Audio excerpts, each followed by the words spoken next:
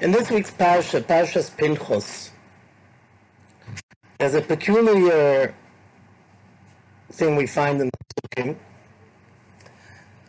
At the end of last week's Parsha, Parshas Balak, the Torah tells us that there was a Nasi from Klal Yisrael, we know him as Zimri ben Solo, that he went and he did an abominable act, and he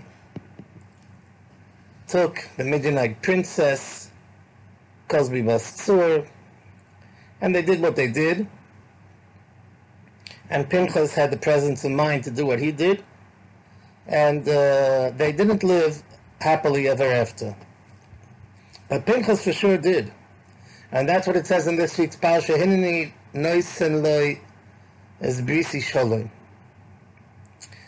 And here in this week's Parsha, the Pasuk comes and tells us, V'shem ish Yisrael amukah, asher ukasa midyon is Zimri ben Solo. And the name of the Midianite princess was Cosby Bastur. Again, so in last week's Parsha, it doesn't say whose name it was. And in this week's Parsha, it teaches us what the name was. So this is discussed by many, many of the big league Mefarshim, like Chaim HaKodesh, Tzodek, others. In other words, there's got to be a reason for this change of attitude, that the Torah originally doesn't give the name and later does give the name. So I saw a beautiful explanation from a sefer by the name of Arvei Nachal. Arvei Nachal is one of the great Hasidic greats. He was also a great halachic scholar. And in explaining this phenomena, he explains a concept that's called Chibut HaKever. Chibut HaKever is when we get Acharei Mea Ve'esrim, sometimes when they place us into our permanent resting place. You know what the Kotzker Rebbe says that I always tell boys when we go to Poland. The Kotzker Rebbe said that when you go into your bed, if you go into your bed, and you really don't want to go into your bed, it's like a grave to you. I don't want to go in, but you go to bed because you got to sleep. You got to be able to be Oved Hashem. You have to serve your Creator. So then, if you go into your bed and your bed is like a grave, when you're going to go to your grave will be like a bed. But if you go into your bed and your bed is like a bed, then when you're going to go into your grave will be indeed a grave. So it's not so geschmack over there in the grave. And Chazal tell us the following, and this is something that is pertinent to us in our everyday life, because as most of you know, I'm sure, is that there's an Indian at the end of the davening with Shemona Esrei, you're supposed to say psukim that relate to your name. You find psukim in the Siddur, most of the names are already recorded, which psukim that correspond, that your name, let's say your name is Yisachar, so the first letter of the pasuk is a yud, and the last letter of the pasuk is a resh. Some people have two names, so they say two psukim. I actually understood, and I heard later on Reb Chaim Kanievsky says the same thing, that if you have two names, you should say a pasuk also for the combination of the two names. In other words, the first letter, the pasuk should have the first letter of the first name, and the last letter of the second name. Okay, and this is all in order, that because it says the following, that Lasid Lavoi, when we Acharei Mea Ve'esrim, when Chalila we pass, they're going to come and they're going to ask us what our name is. And if we forget our name, they're going to beat us silly. And if we remember our name, then we're good to go. So what's it all about? What's in a name anyway? Like, why is it so crucial? So the Arvei Nachal says the following. He says a person's whole lifeline lies in his name. We have a pasuk that says, Nefesh Chaya Hu Shemoy. The Nefesh Chaya of a person, the living soul of a person, lies in the fellow's name. Now, whenever a person does good deeds, he enlightens his name, he fills up his name becomes choshev. In other words, let's say we'll take his name and we'll be mamale his name, we're going to give it a milui. In other words, let's say your name is David, yeah? So we're going to take the Dalid of David and we're going to write Dalid Lamed Tov. And then the Vav, we're going to make it Vav Yud Vav. And then the last Dalid will be Dalid Lamed Tov. It's not anymore just 3 letters, it's now 9 letters. And then we go on and on and on, and we do David, Dalid, and Dalid Vav, and Dalid Vav Dalid, and then we do it again and further, and your name multiplies and multiplies and multiplies, because that's your chiyus. This is all somebody that's doing well, and he's doing the Ratzon Hashem, etc., etc. How about if a person is not doing very well, he's not doing very many mitzvahs, and chalila, he's doing a bunch of others. So then his name becomes dim, and there's no chiyus to his name. And even his name, even the simple letters of his name cease to exist.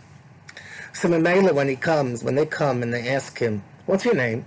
And the fellow says, I have no idea. So that's a sign that he has no chiyus. If he has a sign if that means that he has no chiyus, we know that Rishoim b'chayein nikru meisim. Rishoim, when they're alive, they're also called meisim. So maybe we beat him silly. Masha Ainken, if a person comes and we ask him, what's your name? And he says, I know my name. My name is David. So that means that this person's name is alive. And tzaddikim afilu b'misos kriyum chayim. So then we don't beat him. So the name carries with it very, very much importance in who we are. And everything that we accomplish is all measured in what's doing with our name. When the pasuk says in last week's parasha, at the time of the Aveira of Zimri with Cosby, so he wasn't doing very well. The guy was taking a shiksa, he was taking a Gentile woman, and he was doing the most terrible Aveira possible. We know that the Gemara says in Erev and Daf Yutes that Avram Avinu stands at the Pesach of Gehenna, and anybody that has a bris milah, he doesn't let enter. However, if a person uprooted his bris milah, he undid his bris milah, and when a person is with a shiksa, that's the one avera that's called uprooting the bris milah. So Mamela, then Avram Avinu doesn't recognize him. So this guy, he just destroyed his existence. So he has no name.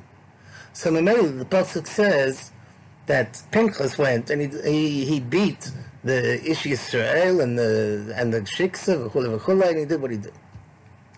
However, so now he goes on to explain another thing. Another concept is that we know that when we have Daled Mises Bezdin, the various Mises Bezdin that we have, Skila, Sreifa, Hereg, V'chenek. If a person lives with a married woman, Chalila V'chasi, that's Chenek. If a person is Mechalel Shabbos, Skila. If a person kills, he gets Sayif, etc. Each one has their own Misa. Now all these Mises Bezdin, the pshat is that when a person undergoes Mises Bezdin for the particular Avera that he transgressed, Chalila, so he has a kapor, he has a full atonement for his Avera.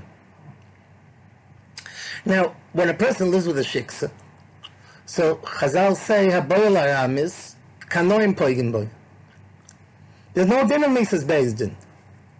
So I'm often asked the question, well, if there's no din of Mises Bezdin, so that means they're living with a shiksa, not so bad. But it's not so at all. It's so bad that there's no Mises Bezdin that can be mechaper for it. No Mises Bezdin, not Skila, not Sreifa, not Hereg, not Chenek, can be mechaper, can atone for Boil Aramis. There's one thing that can atone. If b'shas Maisa, there's a Jew out there that's Mekane Kinas Hashem Tzvokos, that he cares about Hashem's glory, and he cares about Kiddush Shem Shemayim, and without asking questions, he goes and he puts a dagger through them, then they're going to have a kapora. He's allowed to kill them, because then it's worthwhile, because from that they'll have a kapora. So Mamela, in this week's parsha, after we say, Pinchos ben Elazar ben Aaron HaKohen, Heishiv es chamosim al b'nei Yisrael, so now, because Pinchos did the amazing thing that Pinchos did, so that's why now I can come and I could tell you, V'shem ish Yisrael hamukeh. You know what the guy's name was? His name was Zimri ben Solu. Because he has a name. Because after Pinchos did what he did, he made such a Kiddush Shem Shemayim, and this person was a catalyst to bring about that tremendous Kiddush Shem Shemayim, so this fellow has a kapara as well. The Sfarim bring also over here that it says over here, V'shem ish Yisrael hamukeh. The name of the Yisrael, Shem ish Yisrael, because we have to know, and this is so, so important, especially for our Talmidim to remember. Yisrael af al pi shechoto, Yisrael hu. That a Yisrael, even though he sinned, he's still a Yisrael. Because we're not like Goyim, right? Goyim are like, like the Pasuk says in Shir HaShirim, there's what's called Yiriyah Shloimeh. There are the curtains of Shlomo Melech, beautiful curtains of Shlomo's palace. You could just imagine what they looked like. But sometimes they could get a stain. So you send them to the dry cleaner and you fix them up, and they're in great shape. However, let's say you want to take an Arab tent. An Arab tent, they're filthy, they're schmutzig, they're disgusting. You'll put them in the dry cleaner for as long as you want. You'll send them to the Chinaman with your shirts. It's not going to make any difference. You're not going to be able to bring any cleanliness out in them. That's the difference between the Jew and the Goy. The Jew is like Yiriyah Shloimeh. We're like the curtains of Shlomo HaMelech. Sometimes there could be a stain. Yes. But Yisrael afal pi shechoto, Yisrael. So this is the explanation, and this is very, very important to take in, right? That we have to know this Indian of our name. A name carries in us in it our lifeline, right? Every time we do a mitzvah, our name radiates, right? We fill our name with life, right? Chas v'shalom, the opposite, Rahman al-Islam. So this is what we want to make sure that we're going to remember our names, Mirz Hashem Acharei Mea V'Esrim, and the way to do it is with Torah and mitzvahs, and even if, chas v'shalom, maybe we have done one or two things that maybe we shouldn't have, don't forget, Yisrael, af al pi shechoto, Yisrael hu.